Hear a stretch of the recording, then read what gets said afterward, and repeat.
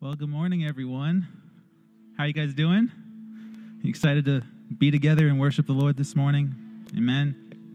We got one verse for our call to worship this morning, and it's from Psalm 7. And it says this. Let's all stand and we can all say it together here. It says, I will praise the Lord according to his righteousness, and I will sing praise to the name of the Lord Most High. Amen. Father, we come before you in Jesus' name, and we thank you that we can gather together and worship you and be with you together. And we ask you to lead us and guide us this morning as we enter into your presence and listen to your word and spend time with each other. And we just thank you so much. In Jesus' name we pray. Amen.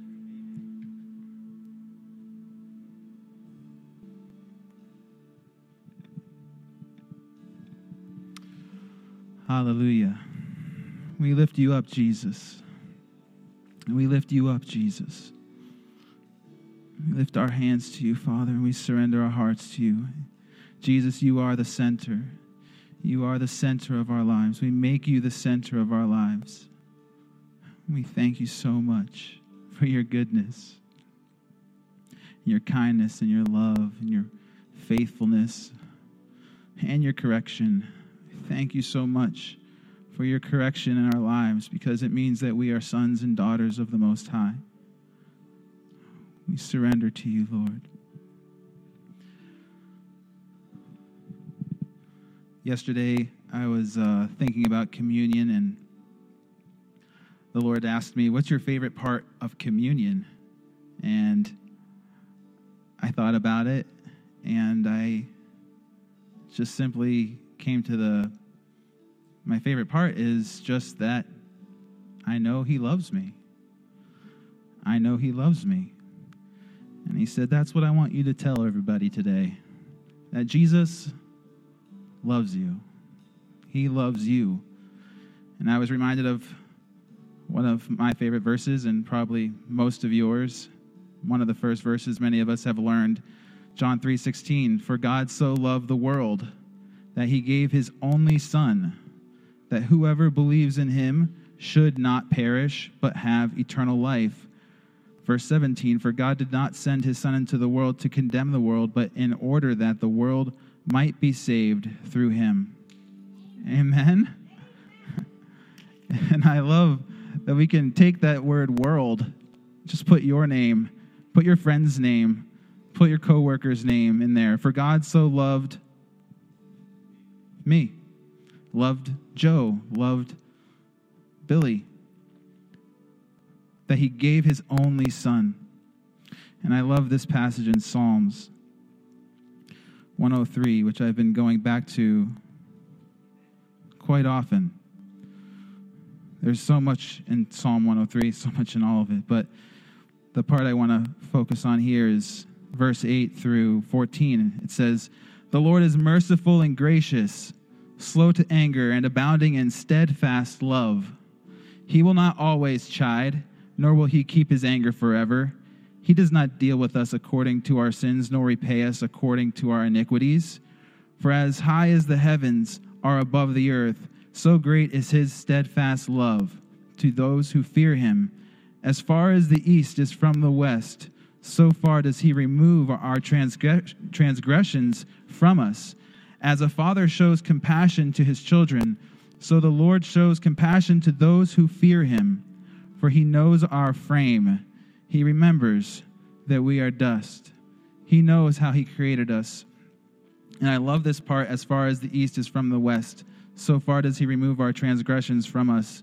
You know, the scientists say that the universe is still expanding, which means east and west is getting farther and farther apart, which means your transgressions and your sins through the blood of Jesus are being further and further and further separated. I was reading a book the other day about blood covenant, and it talked about how the word remittance of sin, it means a disbanding of sin altogether. If a Roman legion was remitted, it was disbanded. It was made no more. And because of the blood of Jesus, and because of his love for each of us, we have freedom. And so I want us to think about that this morning as we come and get the bread and the juice, that Jesus loves you. He cares for you. He cares for your family. He cares for your friends. He cares for all those around you who don't know him. And just hold tightly to this moment that we get to share together each week. All right? There are tables on both sides. There is gluten-free bread on the center plates if you are gluten-free. So please make your way down the center aisles and return back to your seats, and then we'll partake together.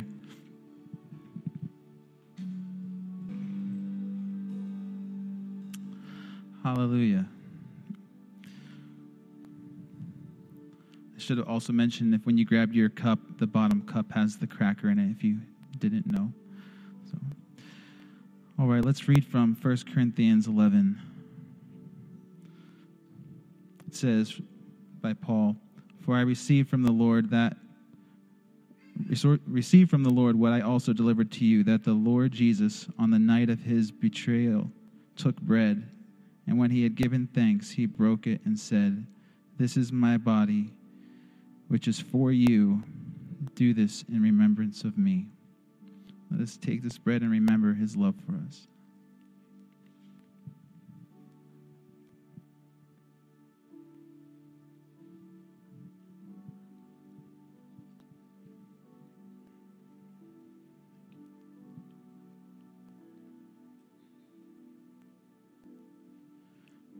Jesus, we thank you for your body that was broken for us.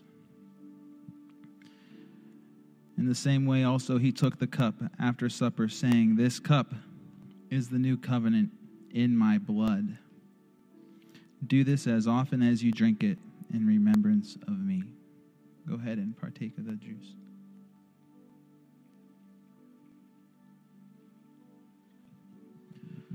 We thank you, Jesus, for your blood. We thank you for the price you paid for us because you loved us so much. Thank you, Father, for sending Jesus to us. And we humble our hearts before you, Lord. We're going to sing one more song, so feel free to come up to the front if you'd like and just worship.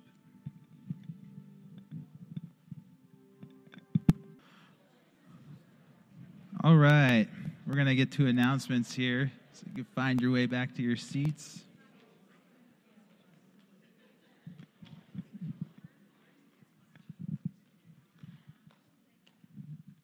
Should say first, if you're a first-time guest, we're super glad that you're here this morning. I don't think I said that earlier.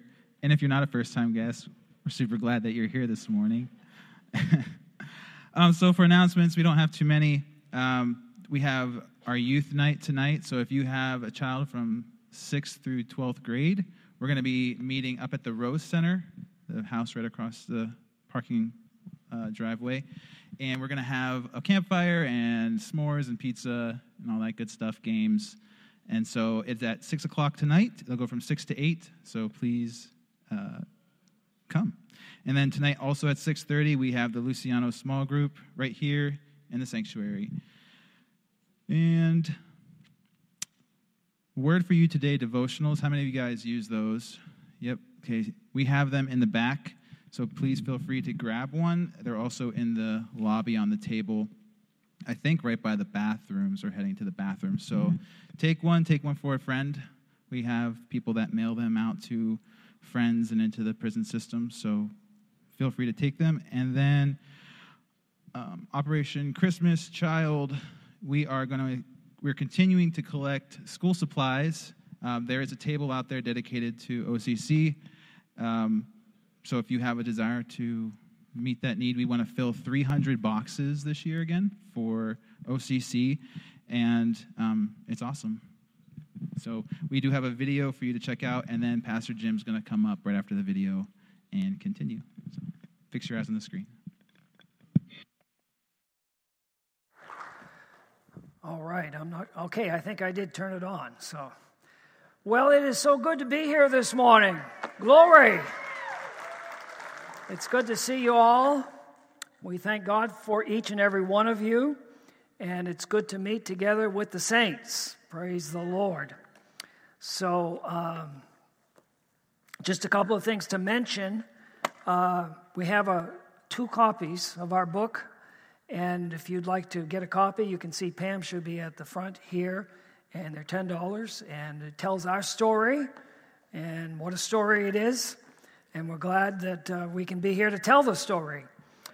And we thank God for this church because it's a praying church, and your prayers are effective. The Bible says the fervent, effectual prayer of a righteous man or woman of God is powerful.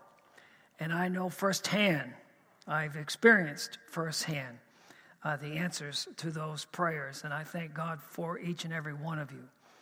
And let's see. Before I go on, I need to encourage you in regard to your giving. Let me just share with you a couple of scriptures. Proverbs 11:25. I love this. It says that the generous soul will be made rich. Now, that doesn't necessarily mean everybody's going to be a millionaire.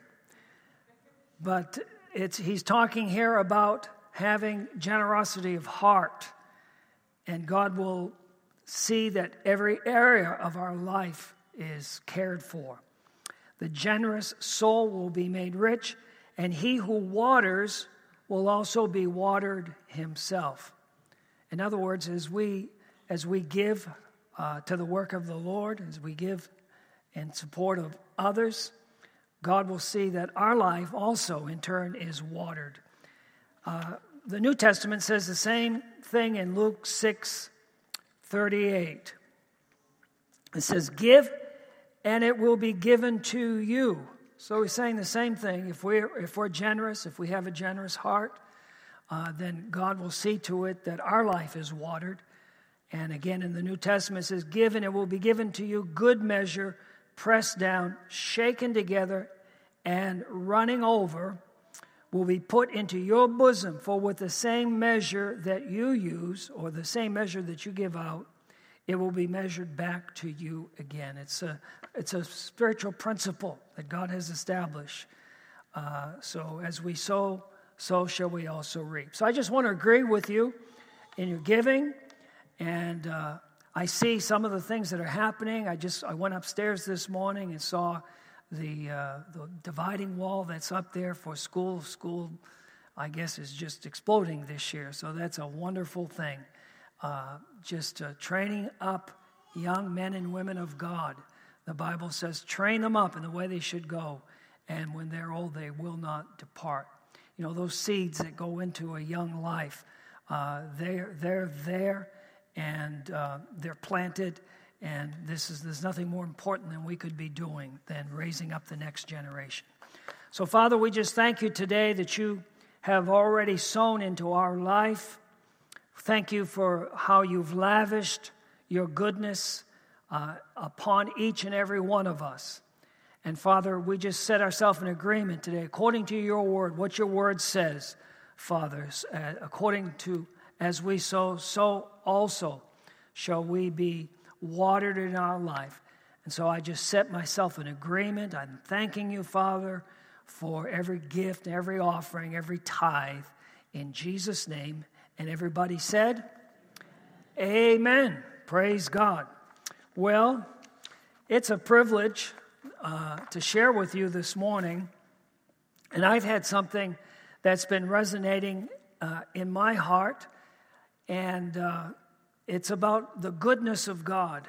The goodness of God. I think it's so important to understand the nature, the character, the goodness of God. So I got a little story to tell before I get into my message this morning about this fellow. This fellow was not a very good guy. In fact, he had a terrible reputation. I mean, he was a cheater. He was a swindler. He had just a terrible, terrible reputation for the kind of person that he was. And he passed away. And so his brother was having to plan for his funeral, his brother's funeral. And he was trying to find somebody that would come in and say something good about his brother. Well, I mean, this guy's reputation was so bad, somebody would really have to bend the truth quite far. So, I mean, he offered, money for different people to come in and do his eulogy. He offered, one preacher $500 if he'd come in and just say something good about his brother. And, I mean, nobody was taken. Finally, one guy said, I'll come in, I'll do it. He said, oh, that's great. That's great. So the day of the funeral came, and he got up to do the eulogy, and he said, this man that is lying here, he was a cheat, he was a swindler, he just has a terrible reputation throughout this community. But compared to his brother, he was a saint.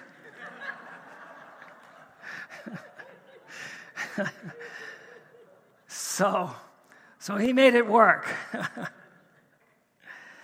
But I do want to talk this morning about the goodness of God, the goodness of God. And I think this is such an important message that we get a hold of and that really takes root in our hearts. And the scripture I want to begin with this morning is Romans chapter 2 and verse number 4. And some of these scriptures will be on the overhead if you want to write them down and keep track with me this morning.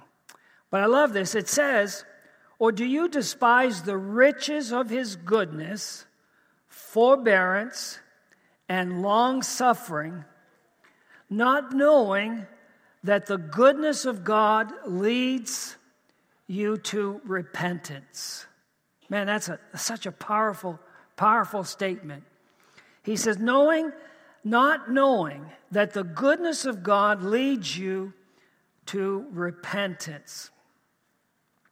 Your understanding of God will lead you in a particular direction. It will lead you either toward him or from him. And it's so important because the Bible says in Proverbs 23 and verse 7, as a man thinketh in his heart, so is he. So if your attitude and your understanding of God is that, he's a hard taskmaster, he's unjust, he's unfair, he's critical. I love what Andy shared this morning. God did not send his son into the world to condemn the world. And so many people have that mindset about God.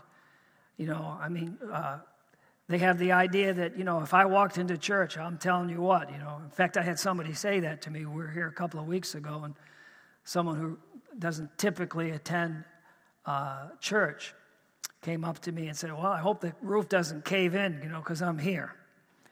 But as a man thinketh in his heart, so is he. Our understanding of God is so critical because where you put your focus will determine your direction. Have you ever been driving down the road? Sometimes we've been going back and forth a few times. Our son and daughter-in-law and family, they live in Richmond now. And so we've gone down and visited with them. And, speeds are pretty quick on the highway now. And if you take your eyes off of where you're heading, if you just for a few seconds focus on something outside of the direction that you're going, before you know it, that's where you're heading. And so it is so important that we keep our focus in the right direction. And I'm not talking about our initial salvation experience, not knowing that the goodness of God leads you to repentance. I'm not just talking about understanding the goodness of God as regards our salvation. I'm talking about just the spiritual growth that has to happen in all of our lives.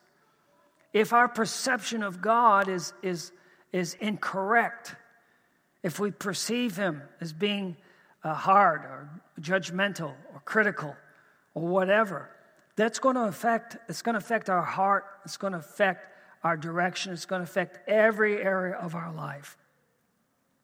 The Bible says in 3 John 2, "Beloved, I pray that you may prosper in all things and be in health just as your soul prospers." So this is not just about finances. This isn't just a scripture about finances. This is about increase and health in every dimension of our life.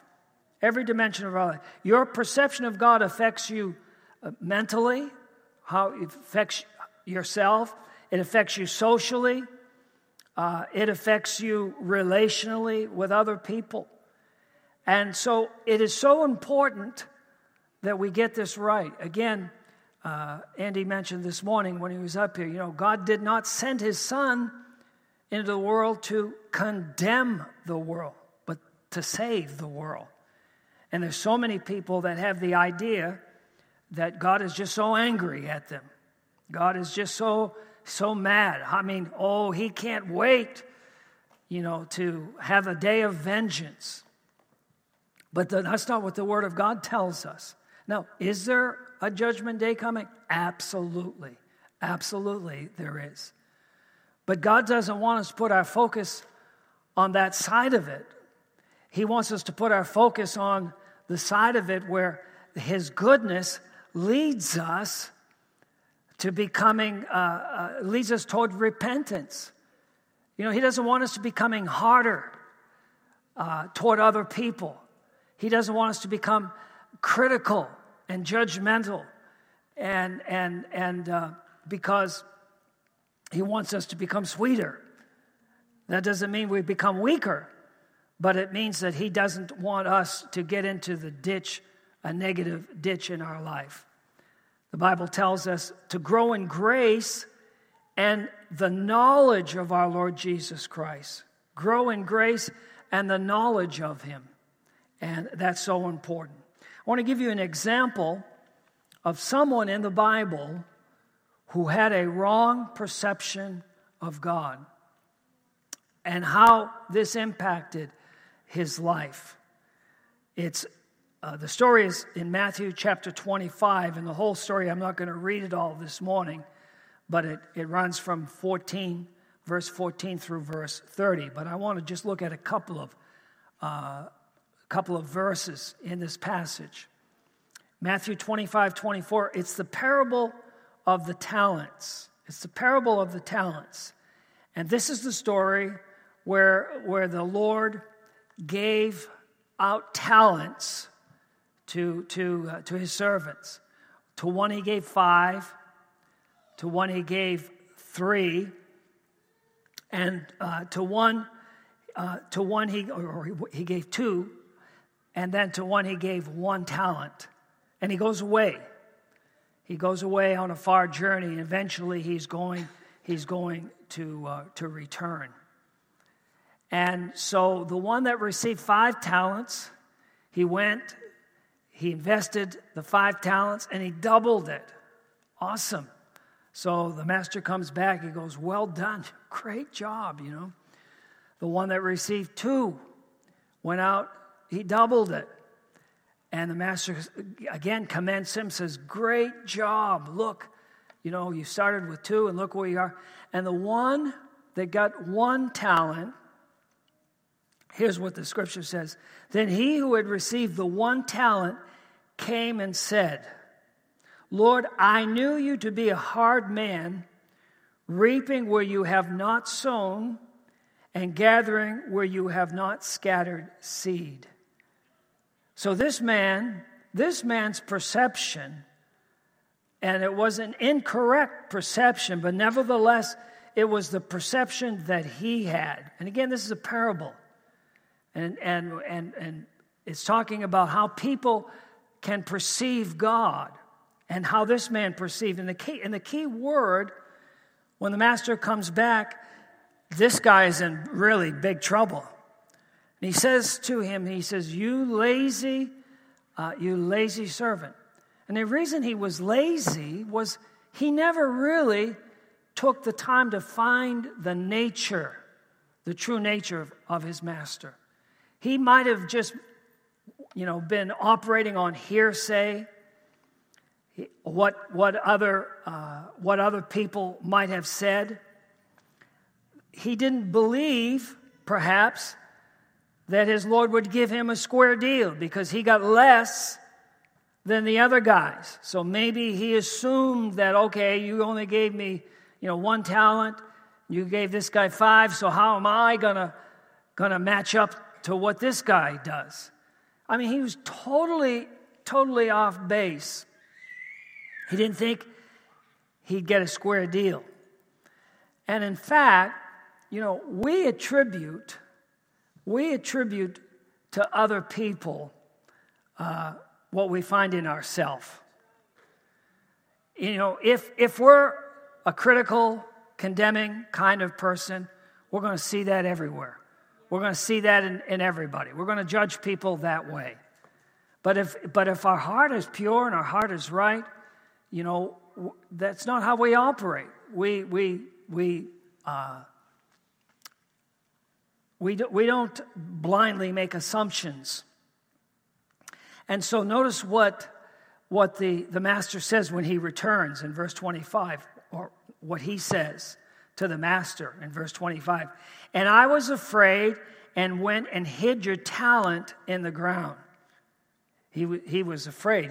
He was fearful. He was operating in fear. There you have what is yours. There you have what is yours. So his lack of diligence in truly knowing his Lord put him in a position where he was operating on all of these assumptions, all of these incorrect ideas that he had about his master. And he was fearful. And he went and he assumed wrong things. God, when the master came back, he said, at least what you could have done is you could have just put it in the bank and given it back with interest. This man did no harm, but he did no good either. He did no good. In fact, you could say he was good for nothing. Literally, he was good for nothing. He didn't do anything. See, God wants us to be productive and fruitful. He wants us to let our influence touch other people's lives. But this guy, because he was so sour, because he was so contorted in his thinking, because his perception of his master was so off track, he was operating in fear. The Bible talks about the fear of the Lord, but the fear of the Lord is not a cowering. The fear of the Lord is to give him the respect that is rightfully his, to give him the honor that is rightfully his. I don't know, that's a word that we find, the fear of the Lord, but it's not the kind of fear that we often find, because the Bible tells us that God has not given us a spirit of fear, but of power and love and of a sound mind. I'm always amazed when I think back at my salvation experience. God wants to reveal who he really is to us. I think he delights to reveal who he really is to us. I came from a background that really no Bible base at all. I went to church, but there was not any Bible base to it, or at least that I ever heard. And when I was on a quest to save Pam from the religious fanatics, and I drove out to Utica, New York to save her from them, but I found God. But I can remember the thing that I cried out to God. All I could say is, I've got to know you. I've got to know you. I have got to know you. That's all I knew to say at that point. And I had a very dramatic conversion experience. The first thing that God showed me was how lost I was. I mean, I knew that I was lost in a general sense, but also in a very specific sense. And I thank God for that revelation that he gave me. I saw myself, and I wept, and I wept, and I wept because I saw how lost I was. But then God gave me scripture, and in Luke 7:13 and 14. Well, first of all, Matthew 9:2, he said, "Take heart, my son, your sins are forgiven." The goodness of God. I don't think we can truly appreciate the goodness of God until we know how really lost we once were. I see some of these, I see some individual that was very influential. He had written books, and he's decided that he was wrong, and he's renounced his Christian faith. And someone who was a friend to him through this whole process wrote to him, it was an open letter, and said, I don't think you really ever knew God. I don't think you ever really knew him. He says, I love you. I pray for you. This guy left his church and everything. But I don't think he really ever knew God. Because how can you? When you have that kind of a revelation in your life, And so sometimes, when, evangelistic preaching, points out, makes us aware of our sin so we can truly be primed to receive the goodness of God. Because, the Bible says that repentance from dead works precedes faith in God. And in order to really have true, genuine repentance, we have to know how hopeless and how lost we were without Jesus in our life. So, I'm talking about the goodness of God this morning. Go to slide 7. We'll just skip the verse 6. So going back to Romans 2:4. Romans 2:4, it says, "Or do you despise the riches of his goodness, his forbearance, and long-suffering, not knowing that the goodness of God leads you to repentance?" So if you've truly had that kind of an experience in your life, how can you ever turn your back and say, well, I on the goodness of God? I mean, how do you do that? I can't imagine that. But that's why it's so important to be reminded constantly that God is good. Amen. He's good. And knowing the goodness of God, it leads us, again, not only to an initial salvation experience, but also, I've had bad attitudes in my life. I've had, we all have to make sure that we keep our heart in a right place. And we have to repent. I've heard people say, well, once you're saved, you don't ever have to repent, because it's, oh, wait a minute. No, it's good to say I was wrong. It's good to say, please forgive me. I was wrong for what I said and what I did. And so the Bible tells us here, this in regard to this man that we're looking at in the parable, this guy with the one talent, he despised, discounted, or he never perceived the riches of God's goodness. How is it possible? Goodness, the word goodness means to provide something beneficial for someone as an act of kindness. Well, every parent can understand that, right? What you do for your child as an act of kindness. Forbearance means to be patient with a sense of enduring possible difficulty. God so loved that he gave his only begotten Son. I would say that God has demonstrated forbearance. He could have just, when Adam sinned, he could have just wiped his hands and said, forget it, But he didn't do that. He didn't do that. I mean, I'm still amazed when I wake up. I think, oh my God, we're going to live forever. Amen. In God's presence. I mean, it's so, especially in our world today, I mean, there's so much has changed. so bad, so fast.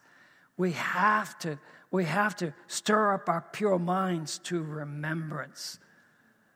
Unless that negative thought gets inside of our heart and it begins to pollute us. Long-suffering is a state of emotional calm in the face of provocation or misfortune without complaint or irritation.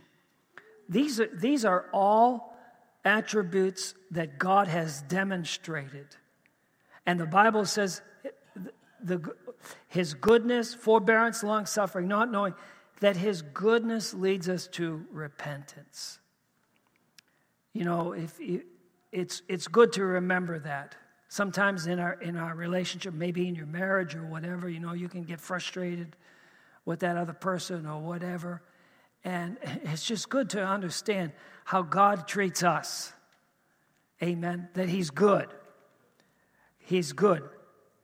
Titus 3, verse 4 through 6 says this, "But when the kindness and love of God, our Savior, toward man appeared," the kindness and the love of God, "not by works of righteousness which we have done, but according to His mercy He saved us."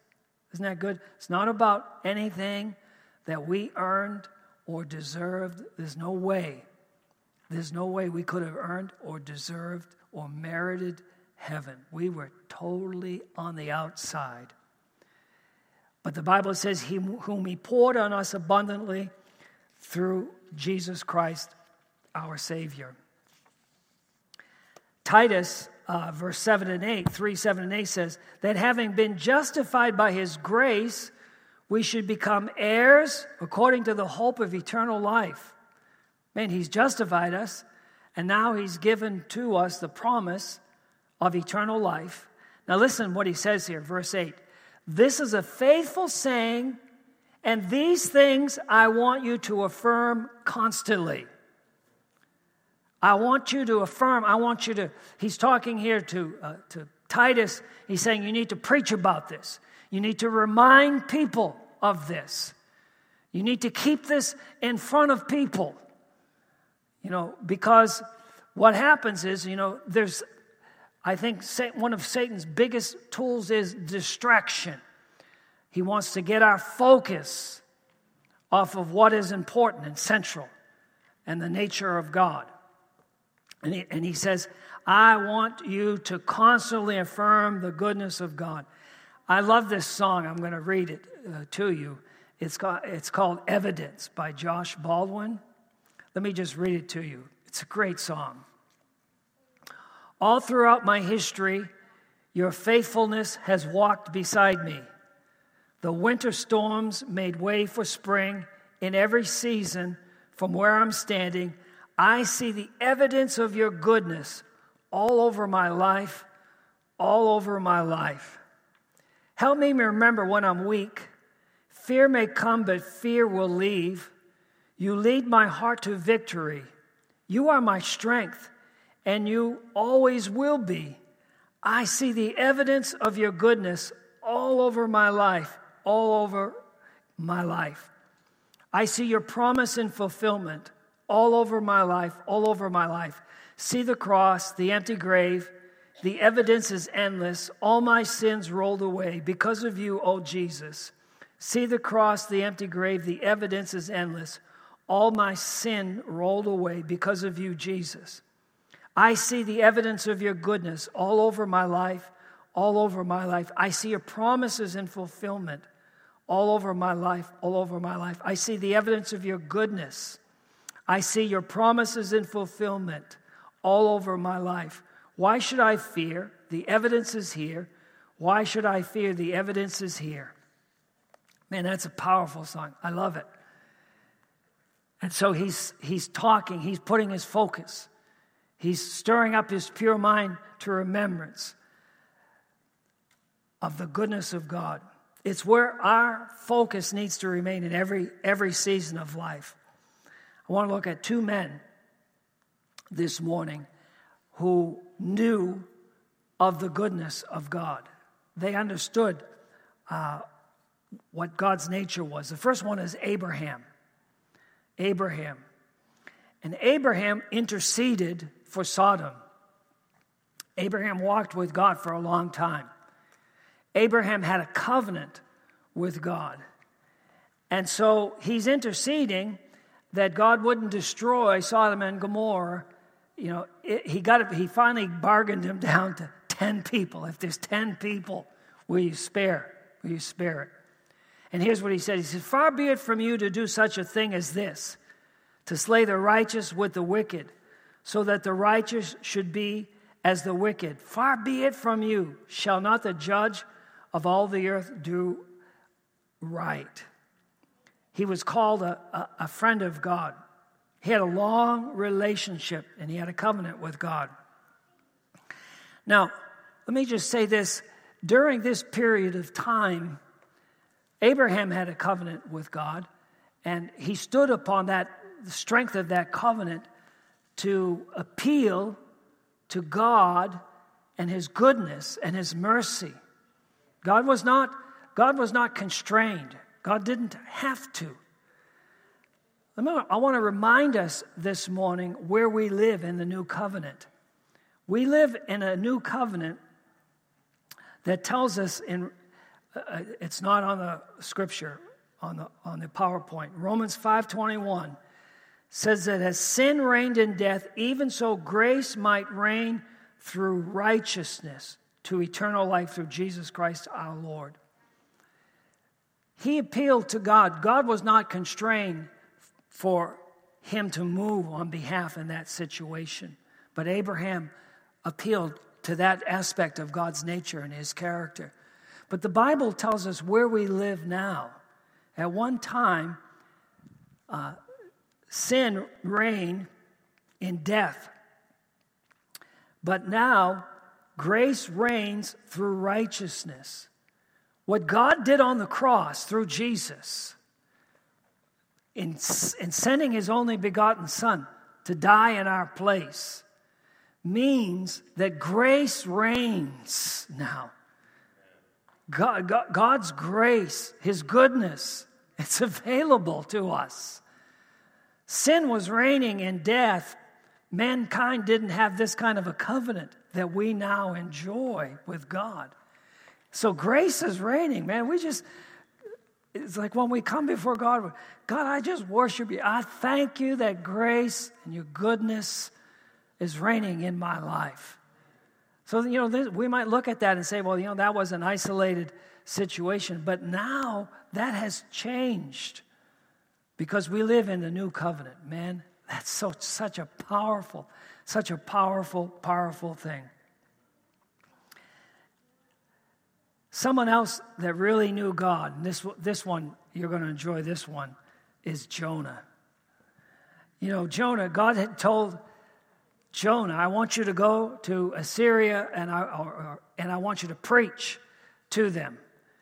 And these were bad people. I mean, they were terrible people, hard people, murderous people. And he absolutely hated them. And if you go to the next slide here, but it displeased Jonah exceedingly, and he became angry.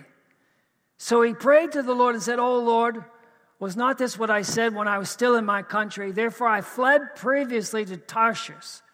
For I know that you are gracious and merciful God.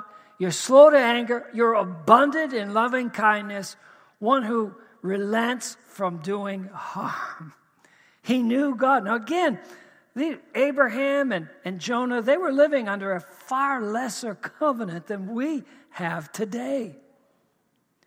But Jonah knew that if God sent him to preach, there'd be fruit that would be forthcoming.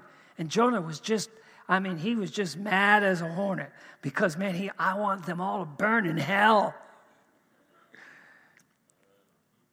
Think of some people, think of the Taliban, what's going on in Afghanistan now. People that go, they just, they ought to burn in hell. What if God sent you there to preach to them? And they all repented. No, they deserve worse than that. Let me show you how far Jonah went to get away from God. So there's Joppa. Joppa's where he got on a boat. And God said, go to Nineveh. 550 miles. But Jonah, he went in the opposite direction.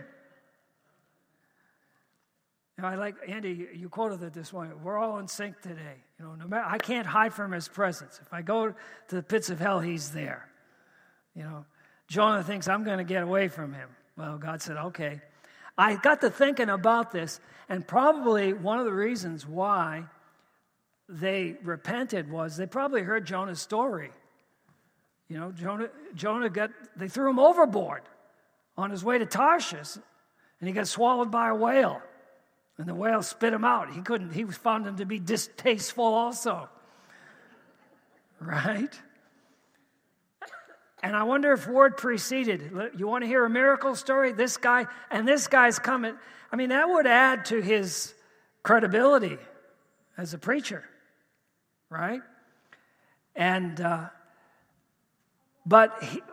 reason why he was fleeing from God is because he knew the nature and the character of God. And so he said, no, I don't want to see these people be forgiven. I don't want to see it. You know, I'd rather see them all burn in hell. Right? You know, sometimes we just have to watch our hearts, don't we? Especially in this world today that we live in. We need to guard our heart. And go to slide 11. But it displeased Jonah exceedingly, and he became angry. So he prayed to the Lord and said, "Oh, Lord, was not this what I said when I was still in my country? Therefore I fled previously to Tarshish, for I know that you are gracious and merciful, slow to anger, abundant in loving kindness, one who relents from doing harm." Man, that's powerful. Jonah hated the Ninevites, and he was displeased that God had spared them because of their repentance. In his mind, God was too good. In his mind, God was too good. Psalm 119:68. I'm almost done. Here's how you're going to know God. And I tell you what, you know, people spend time parsing through theology and all different kinds of things. I think the most important theological study any of us could do is to learn the true nature and character of God. You know, I've heard people argue, you know, all these different things. And people get in arguments. That's why we have all these different splits and divisions and whatever, because, you know, we don't see on this issue or that issue, you know, and we choke each other on the minors and we forget the major. And Psalm 119 says, you will know God, or I say you're going to know God by studying his character and his actions.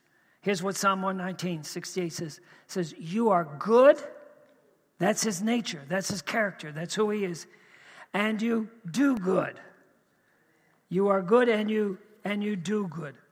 You know, Jesus said this when someone came to him one time and called him good master. He said, no one is good but God. No one. In fact, what Jesus, by making that statement, it was really a statement of his divinity. He says, you're calling me good. Nobody is good but God. But the truth of the matter is, in relation to God, it's kind of like that story I told at the beginning here, but compared to his brother, he's a saint. None of us as human beings are perfect, right? We're all imperfect. Now, I understand when we got born again, our spirit man is right with God. We're new creations. But in terms of how who we truly are while we're still in this fallen body, you know, none of us are perfect. No man is good but God. In other words, if you're going to truly know goodness, you're going to really, and if you're truly going to become more like him. You're going to have to study and study, the Bible says, and show yourself approved, a workman that needs not to be ashamed. The Apostle Paul, even toward the end of his life, toward the latter part of his life, he was still praying this: I want to know him. I want to know him. I want to know the power of his resurrection. I want to know him. Now, Pam prayed that prayer a few years ago. That was her prayer. Man, God, I want to know you, and I want to know the power of your resurrection. And that's just before I had my death to life experience. So I said, don't pray that prayer anymore.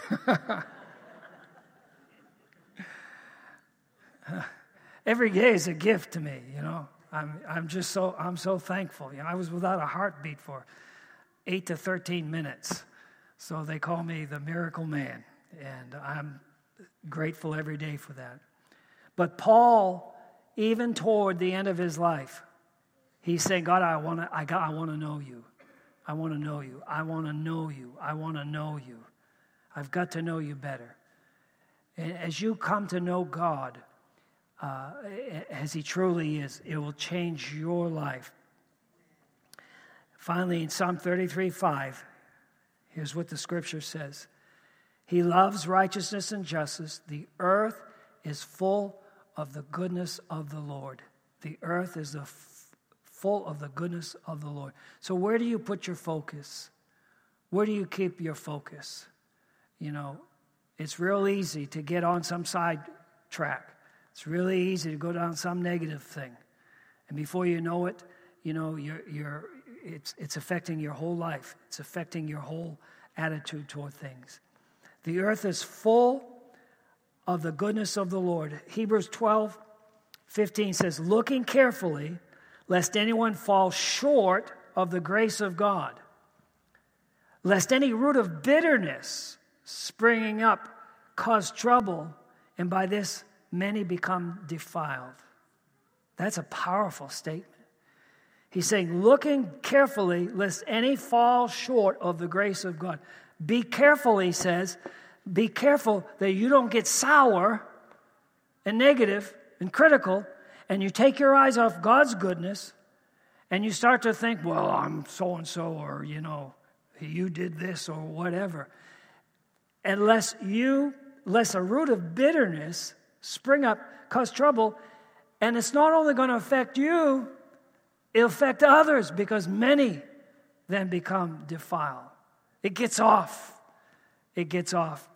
And that's not the direction that we want to go. So I hope that helped you this morning. I had a brother this morning come up to me and say that the Lord impressed upon him that he felt that the Lord wanted to heal some neck problems today. So I'm believing that God's going to do what he wants to do, praise God. And so let me just pray for you. If you have a problem with your neck this morning, if you go ahead and put your hand where the pain is, in the name of Jesus, right now, Father, we thank you. You sent your word and you healed us. Not only for those of us that are seated here this morning, but for those that are watching online. I thank you, Father, there's no time or distance. There's nothing that can withhold or diminish the power of God. And we speak it right now in the name of Jesus. Say, backs be healed. Necks be healed. Pain be gone.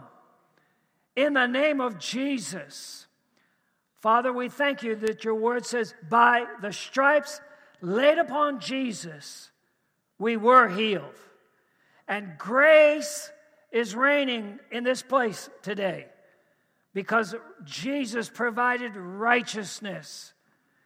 So, Lord, we're thanking you for it right now. In Jesus' name, thank you for the healing power of Almighty God that flows in the name of Jesus. Hallelujah. Now just lift your hands and thank him. Thank you, Lord.